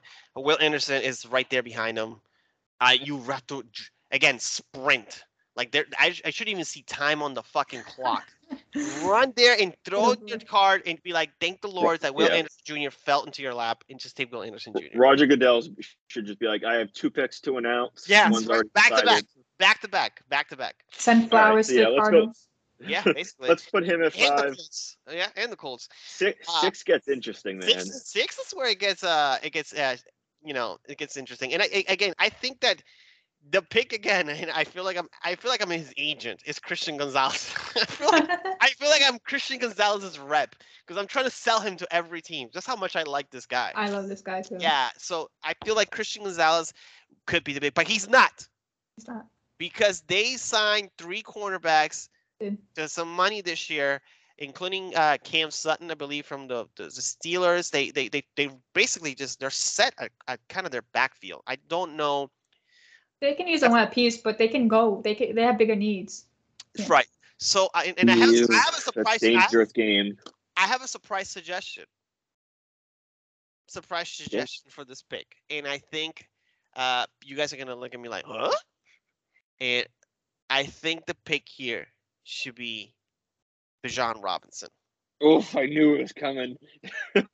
Bijan Robinson should be the pick here for them because I don't believe David Montgomery signing means anything to them. I think David Montgomery's he's a nice complimentary back, whatever. Yeah, but again, they gave you don't gotta agree money. with it. You don't gotta agree with it, Matt. I'm just saying Bijan Robinson is kind of like gives them a 1-2 punch at running back.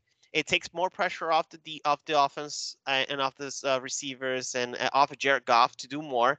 And what they about be dynamic. I was thinking about that. What, who gives a rat's ass about Swift? Bijan Robinson is a generational talent. He's a good back. My fantasy football team cares. You'll redraft him. All right, Megan. Who do you have here? So Bijan Robinson for me is the pick, and I think it could happen. So from personal experience, I know the Lions doesn't love Swift, even though Swift is every time he had a ball in his hands, he made a play. But I know they just But I get fumble and injuries, but he's the biggest playmaker arguably on that team when he was playing right. Now, I think that's a fair one, but I feel like given the coach, given this, he seems like a player's coach and how good and overturned that system all came about this last few years. I can see them picking actually Jalen Carter. The best. They need to beef up that defensive line well. And that's kind of where I've been going back and forth. Yes, and then it's to Detroit. I mean, it's not Carter nothing new. And Christian Gonzalez. It's nothing new that they take risks on guys. It's not. I'm telling you now. I don't think it's Christian Gonzalez just for the fact that they threw money at the cornerback position. It's a deep cornerback draft. They do have pick 18. So you even at pick 18, let's say if you don't go Christian Gonzalez, you can still end up with a guy like maybe potentially Joey Porter Jr. or Deontay Banks. They still have Emmanuel Forbes back there. They have guys like Garrett Williams is back there. They have this. It's a good draft for corners. And the fact that you already threw money at that, I think that financially, and again, common sense would tell you if you have 2 first-round picks, 2 picks in the top 20, you already address that position in the offseason with free agency. I'm not saying you can't throw another guy back there, but now you can move another need on your team to the head front. Detroit's running game has been abysmal or non-existent for the past 8 years, at least. They have not had any type of running game whatsoever. Detroit's offensive line, by the way, and I'll throw a stat at you.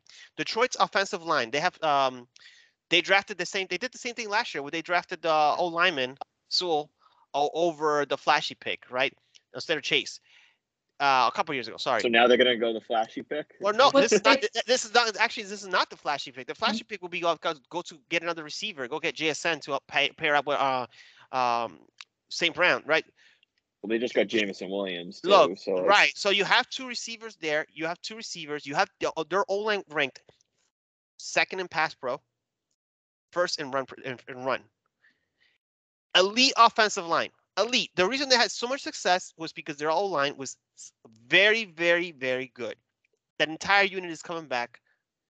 Get yourself a cowbell running back, a guy that can make things happen after contact. To pair I up don't think with he's David selling us Montgomery. on it. Listen, I'm telling you now, I'm selling the shit out of this, and I know it's good. They get this guy, you become a dominant offense. You go from being a very good offense to dominant. You can control the ball if you want to. You control clock if you want to. You can air it out if you want to. Dynamic. You give defenses headaches just trying to defend you. Bijan Robinson is the pick. I think he'd be perfect at 6. Quick thing on Robinson, like he is going to be a stud. I just think if you're taking Robinson, like a running back this early, it needs to be like you need to be one of the better teams, and it's a luxury pick where you don't have a lot of other needs and you can plug them in. So I'm going to lean Carter because I think the idea sending him to Detroit, like that area is pretty decent for him. Get him out of Georgia. I think he's from Florida. Like, get him the hell away. Florida, man. Yeah, get him away there. from the swamps. So, I mean, Florida. I know Megan said Jalen Carter, and I think I would go Jalen Carter here. Putting him next to Hutchinson, man, I think that could be special. I will say, Brian, looking at the board, like I think Robinson will go rather shortly after this, not too far. Yeah. And then they also drafted I think they need more defense help than offensive help. The offense seems more set. Defensively, I think they need more help on it. And they did sign some cornerbacks, as you mentioned, and they drafted Jeff. I can't know how to pronounce his last name. Sorry, Okuda. But they drafted him. Okuda, yeah, 2 seasons ago. They drafted him. And he has still potential there. Yeah, I mean they can still use another body, but I feel like they need more help on that defensive line. Let's plug in. Let's override Brian and plug in Jalen Carter. Jalen Carter, then listen, if Bijan Robinson goes to 6 of Detroit, people will lose their minds, and I'm here for the chaos. You can cut this clip and say I fucking told all of you. There you go. Yeah. I'm saving this one. All right, number 7 to the Raiders. Joshy McDaniels, who's putting together the Raiders West. Actually, the Patriots West, should I say? Who do you guys think is the pick here? And there's some interesting guys left on the board. You have Christian Gonzalez still there, which I'm shocked, by the way. Anthony Richardson is still there. Paris Johnson is still there. Man, there's a lot of yummy.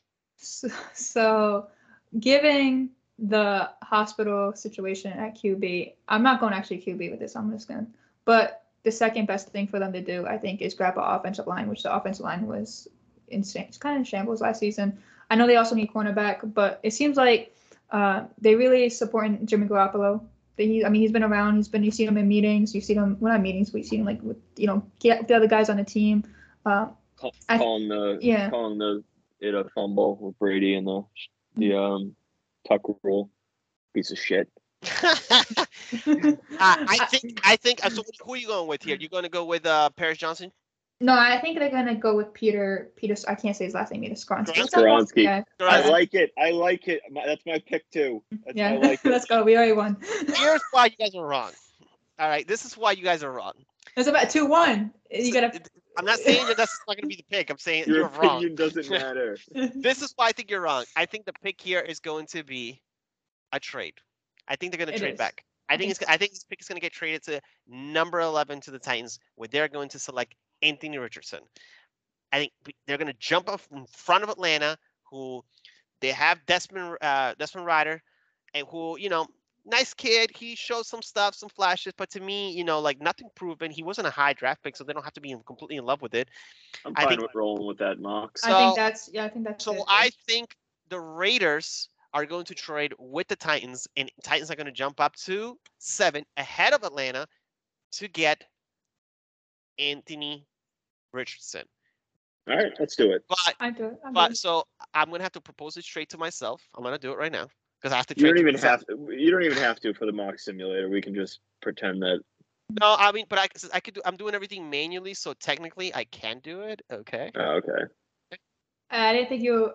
I thought we were pretty set on that, but then I didn't think about the trade. But that does make a lot of sense. No, I do think. I just wasn't sure if we were doing kind of. Trade. We were gonna. Yeah, full trade. Yeah. No, I mean if they can trade back to 11 where they don't move that far back and get, I mean, you could probably get maybe 1 first next year, like their first next year, or like 2 seconds. The only thing I'm gonna do right now with this right here is I'm gonna just flip them. I'm gonna flip. Yeah, that's fine. So because we're not doing other rounds right now, Yeah. so. You know, I would love. I mean, it's not gonna happen, but if Bill wants to use his connections, I would love them to go up there and grab Christian Gonzalez as Brian's as the agent. Man, I don't know. I can't justify in the first round for the Pats trading up and using I don't think it's gonna happen. Yeah, they have too many needs. They do, but they do have a lot of. They do have a little middle round picks, and they do have a lot of rosters that's already set. They need a big playmaker. Yeah. They need top of the league talent. That's what this team needs. Mm-hmm. Brian, are you gonna put up this on the screen or something? Yeah, I'm trying to do it right now. The trade, but it's glitching on me real quick. So bear with me 1 second as I put this together again. Will Levis is at 4. We said Will Anderson at 5. Mm-hmm. We said who we said at 6. Who was 6? Jalen Carter. Yeah. Yeah, you see, Jalen Carter's not taking visits outside the top 10. No, he's not. What a I don't even. I'm not gonna call. Sounds like you have something to get off your chest, Matt. What's going on there? What's going on, buddy? Is there something on your mind? I think Jalen Carter cut his connection. Oh yeah, Jalen Carter cut off Matt's connection. Hold on. I'm doing this trade, guys. I'm doing this trade, and so I can move in. Do you think it's gonna for the trades up for the first round? You think it's gonna be hefty this season? Or you think because a lot of guys are gonna be sliding because it's a QB happy first, first 10 picks? It could be. It could be. Oh, Matt's back. Is Matt back? Matt, you back? Yeah, I can hear you now. Okay, good.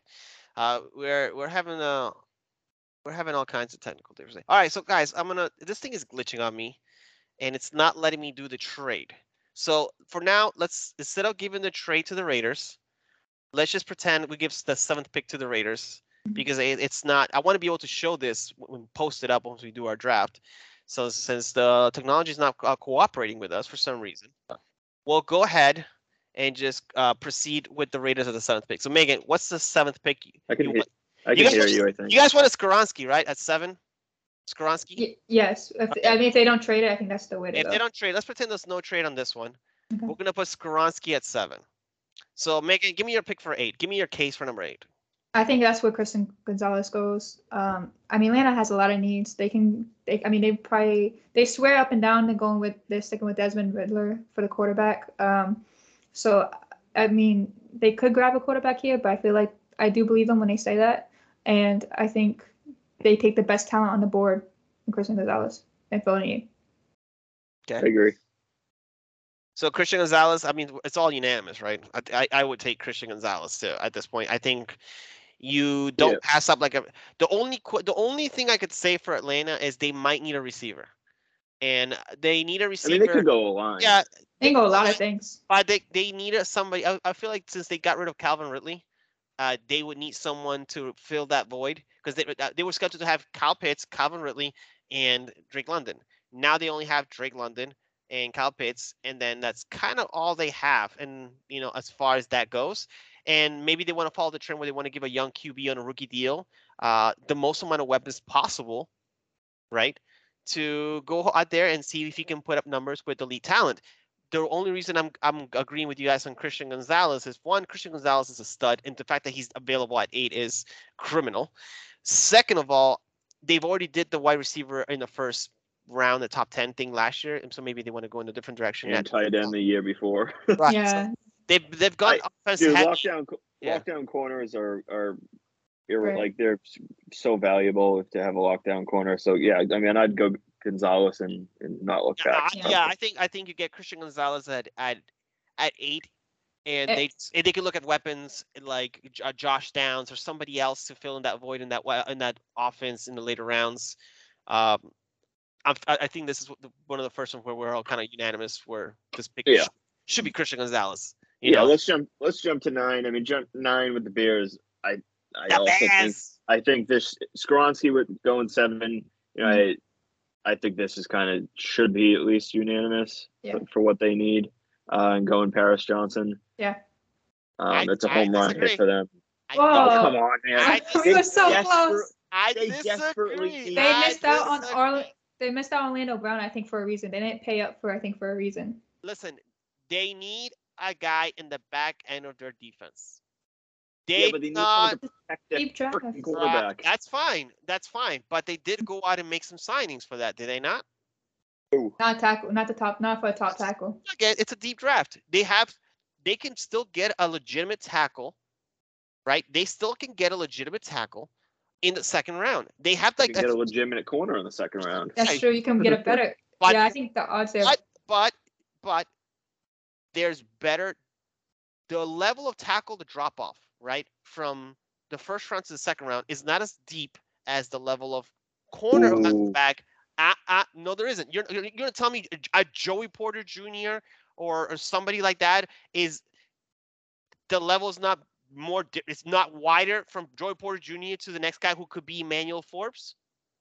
I feel like there's a bigger drop at tackle. I think realistically, Darnell Wright, Anton Harris. Like, there's a lot of good tackles that could. Yeah, but a lot of them, at least 2 of them might go in the first round. Yeah.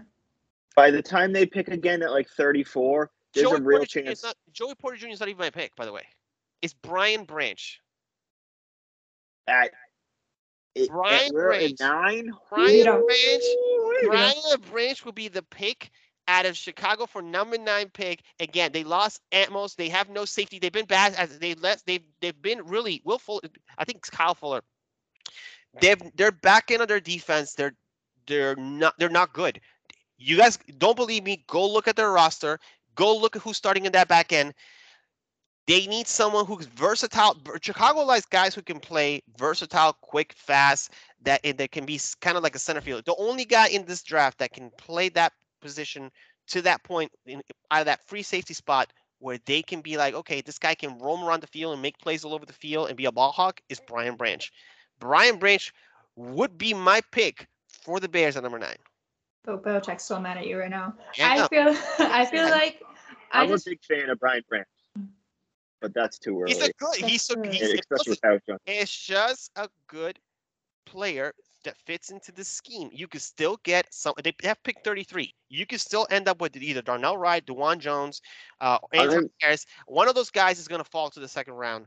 I think there's like an outside chance he might be there at 33. He will.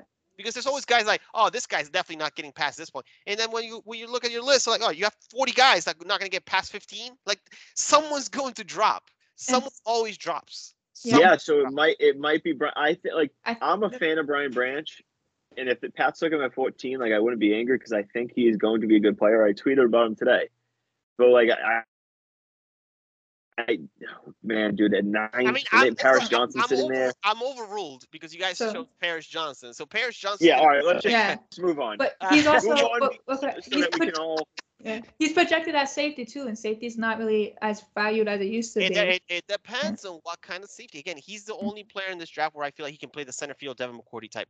Like, I don't see anyone else that can play that field with that type of range, that type of speed, that type of vision. He's a ball hog. He's a hard hitter. He's a guy who can. I like him a lot. He's a good player, but there's not. I feel like for top end for future tough tackles, I feel like there's only 3 as far as top tackles in this draft. Number 10. Number 10. Hold on. All right, number 10. Bijan Robinson deserves to be this pick. I agree. Okay, that's my pick. This pick. Unanimous. Fine. Great. That's good. That's my pick. I'll tell you why. And I'll tell you the difference between 6. Because here's the difference. The Eagles were in the Super Bowl this past year. Not only that, they have 2 picks in the top 20. I mean, in the first round. They are the team that could be a luxury. Now, add Bijan Robinson next to Jalen Hurts and add that with A.J. Brown and Devontae Smith. Like, good fucking luck stopping them. Yeah. And then Penny's not really relied on because of all the injuries. I'm glad you guys finally see the vision I always have for this draft board, okay? Bijan Robinson is the pick. They lost Miles Sanders. They need a guy who can pound the rock. I know they signed the guy from Seattle. I forgot what his name was. Was it Rashard? Was it Rashard? Rashard Penny? Did he sign with the Eagles? Yeah. It's the same thing as the Patriots signing James Robinson. He's just a guy who signed there for like a year. He's not a long-term solution for them. Bijan Robinson is a generational talent. He can pound the rock. He can give so much. Him and Jalen Hurts could literally run the ball for like 3,000 yards.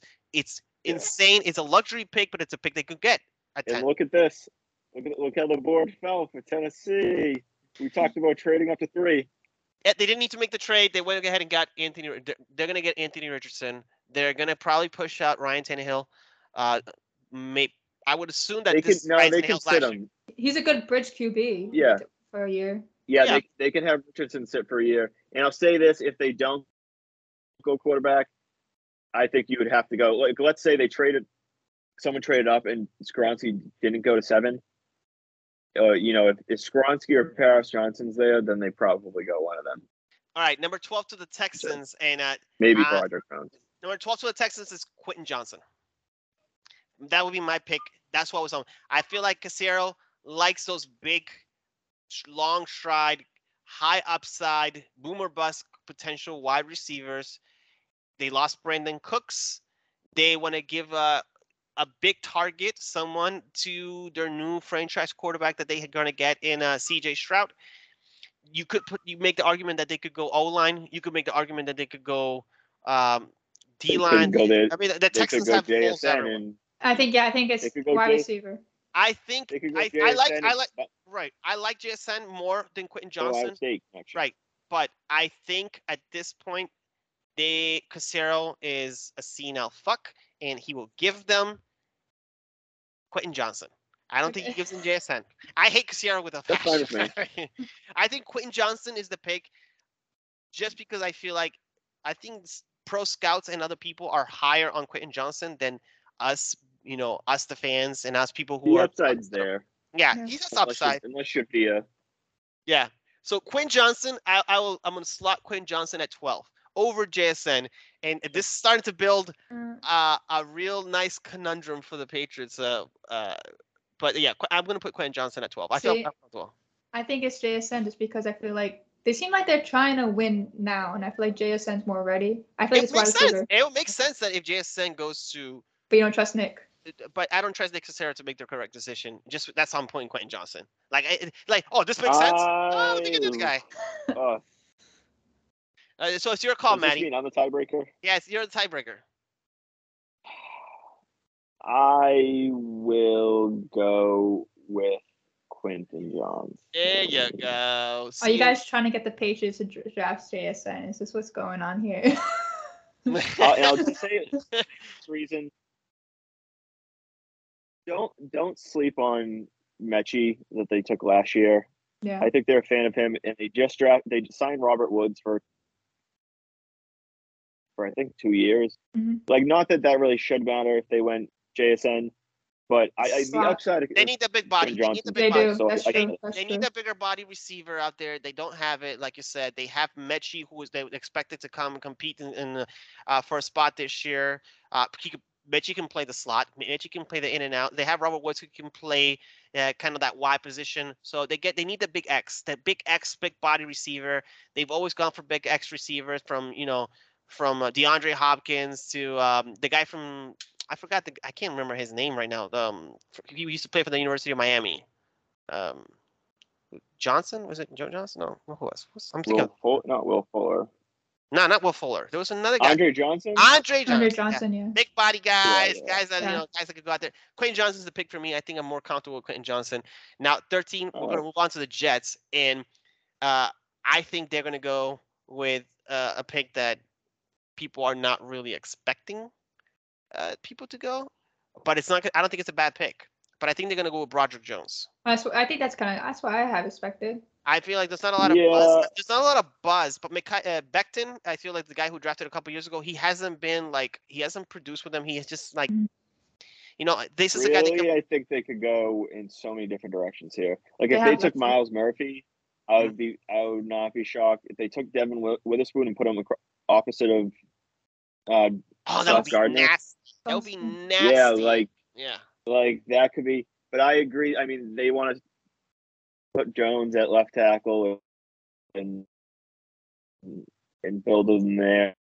I'm fine with going Jones. Yeah, they've been looking for that. I think that offensive tackle for a while now, and it seems like if they get Rodgers, they have some leeway and some time, maybe to have him sit there. Whoever's back there, they need to solidify their offensive line, and I feel like given they went out and got Alan Lazard, you already have Garrett Wilson back there. You know, they traded Elijah Moore, so you can make a case that they could go potentially for a wide receiver, but they still have Corey Davis out there. So I feel like they have enough guys back there at receiver where they're not going to prioritize a guy like JSN. I know people have him slot at JSN. And obviously, at this point, I honestly feel like you get JSN and Garrett Wilson in the same team. I mean, that will break my heart into a million pieces.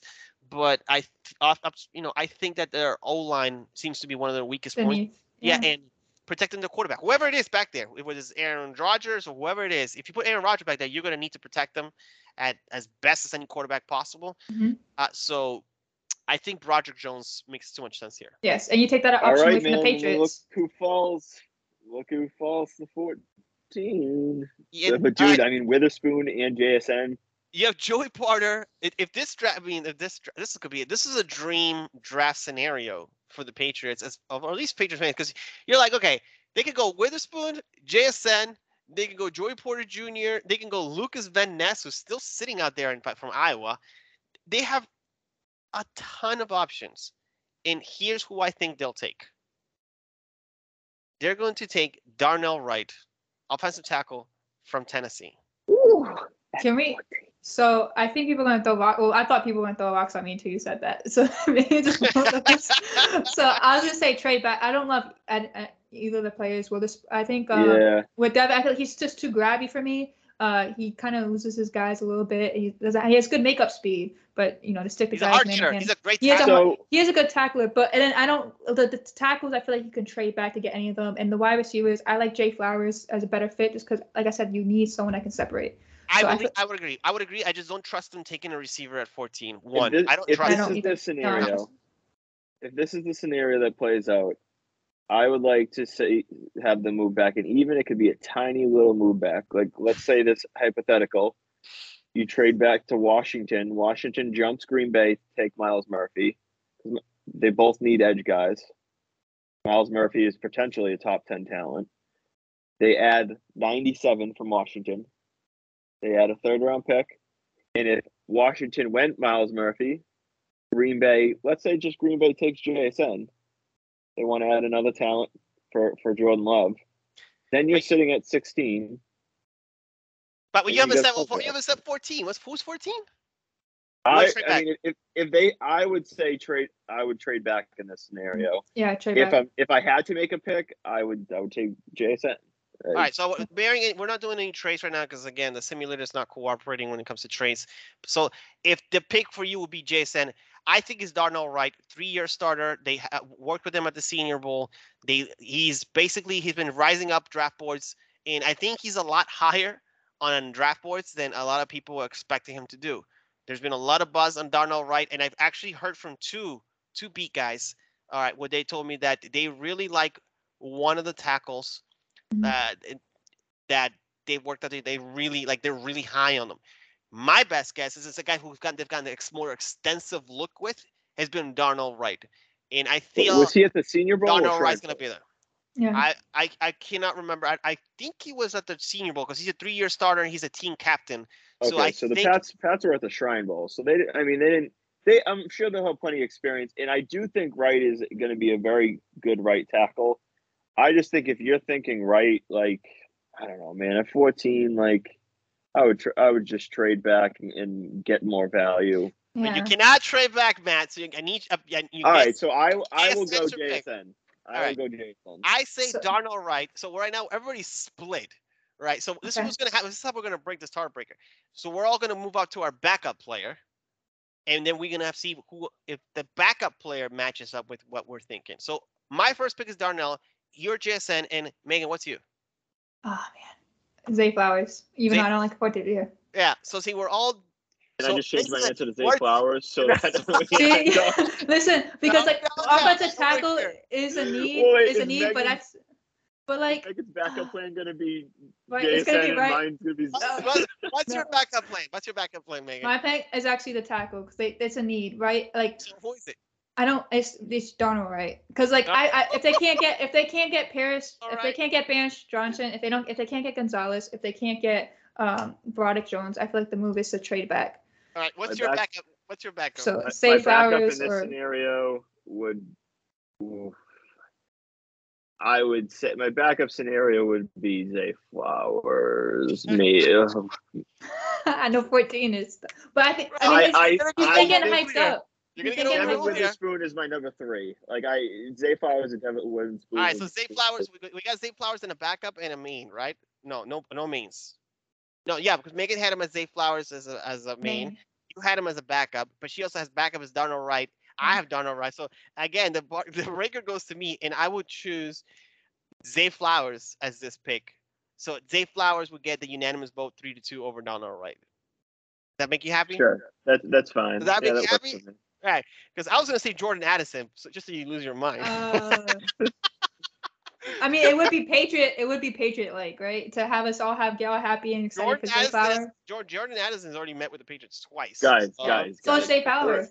6 o'clock in the morning, Zay Flowers. 6 o'clock in the morning. Yeah. Look, Zay Flowers is a Patriot. I don't know why we're playing around with this. It's Guys, Zay Flowers. We're taking John Michael Schmitz at 14. So yeah. I would say, no, it's probably going to be Brian Branch. Actually, no, it's going to be Hendon Hooker. He's going to be the guy at 14, and we're all going to rejoice. Hendon. All right. Zay Flowers is the pick at 14. We can kind of wrap it up there. Yeah, that's the pick.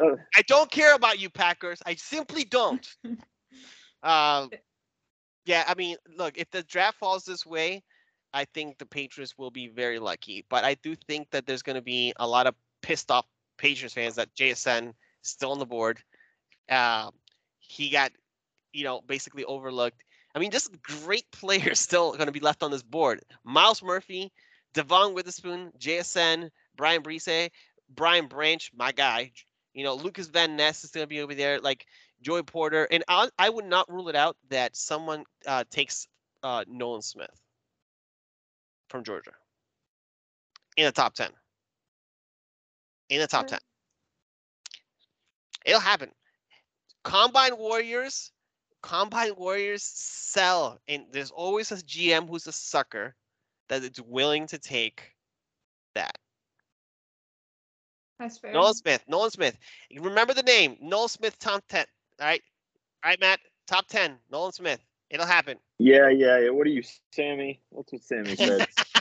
He's gonna. No, I wouldn't be shocked. I don't see. There's too many other needs, and Tyree Wilson and Will Anderson are above them.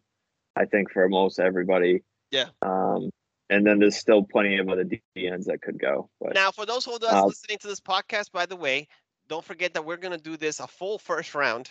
We're gonna dedicate the whole podcast to the first round.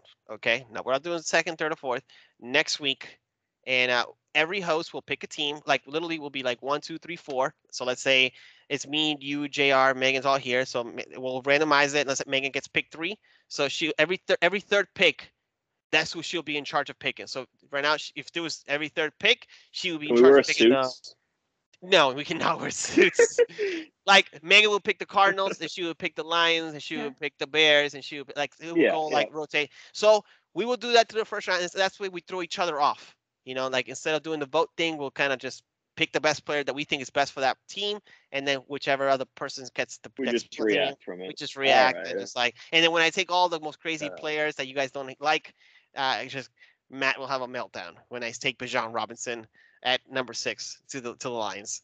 You're not allowed to get 6 picks. I'm gonna get a pick, Matt. It's gonna happen. So no, just not the 6th one. You can have whatever ends up with the Eagles. Oh man. Yeah, you guys just better pray I don't get the Patriots one, because the guys are gonna be pissed when I take Darnell Wright or Jordan Addison instead. I'll be okay with. I just not the 14. I feel like 14's not the right. I don't be mad at the player. Just the point about him. Dude, if we take Cole Strange, I don't give a shit. It's all strange. If we could take Cole Strange at 31 or whatever the fuck we took him, we could take fucking Darnell Wright at 14. Right. I don't give a shit who they take in the end, as long as he ends up a good player. Yeah. Like, no, if they end up a stud, they could if they took Bijan Robinson at 14 and he ends up being a superstar running back, am I going to be angry? No, I'm not. Like, when we take Bijan Robinson, when we take Bijan Robinson and Jahmyr Gibbs back to back, it's going to be chills. I don't want to running back. Like, I don't want them to go running back. But again, like, if the guy ends up a star, like, is anybody going to be angry? No. So wait, do you trade Stevenson in that point and pick up maybe a second day 2 pick? No, you run both. You run both. You can play both. Both of them can be out of the backfield. Both of them can catch. Use both. Look, so you draft the first round, running back in the first round? I wouldn't. Okay. I wouldn't. I want them to. It sounded like you were making a case that you were, Matt. No. You got friend all excited. If they went running back, like, I'm just saying, if it doesn't matter the position so much in the end, as more of just hitting. If you hit on the guy, that's like, it will help the team one way or another. Like, they get their new punter. So it could be, okay, other than punter and kicker. You get what I'm saying, obviously. So it's like, that's not gonna be mad at us. Yeah, we understand. All right, so we're gonna go ahead and wrap it up, guys. We've 2 hours. Jesus Christ. Wow. This was a long draft. This is a long pod, but it was definitely a fun one. We hope that Megan comes and joins us regularly.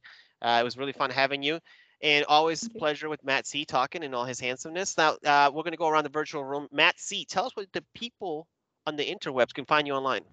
You can find me on Twitter at Macator5. I will be dropping my Patriots mock draft 3.0, hopefully by Saturday. So likely after, maybe before this draft. And you will find me disagreeing with every single pick. No. You're gonna like the first 2 picks. I'm telling you. Oh, I don't know, man. I don't know. You don't take Bijan at 6. Megan, as always, again, thanks a lot for joining us. Where can the people find you online? Thanks you for having me. They can find me online at Megan Holden 98 throughout Twitter, Instagram, everything. Awesome. Same thing. Check her out. She always spits hot fire on the timeline. And you can find me at TTM Brian on Twitter. You can also follow our media handle at Title Talk Media on Twitter as well. We will be dropping these episodes on YouTube, and we will be trying to do live spaces where we can go ahead and interact with the people online and just kind of take questions. We will be doing a mailbag also.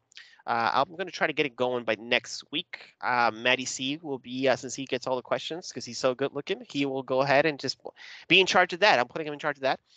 And again, thanks. Yeah. And you can, again, guys, thanks a lot for joining us, and we will catch you next week. Adios. Bye. Oh, thank you.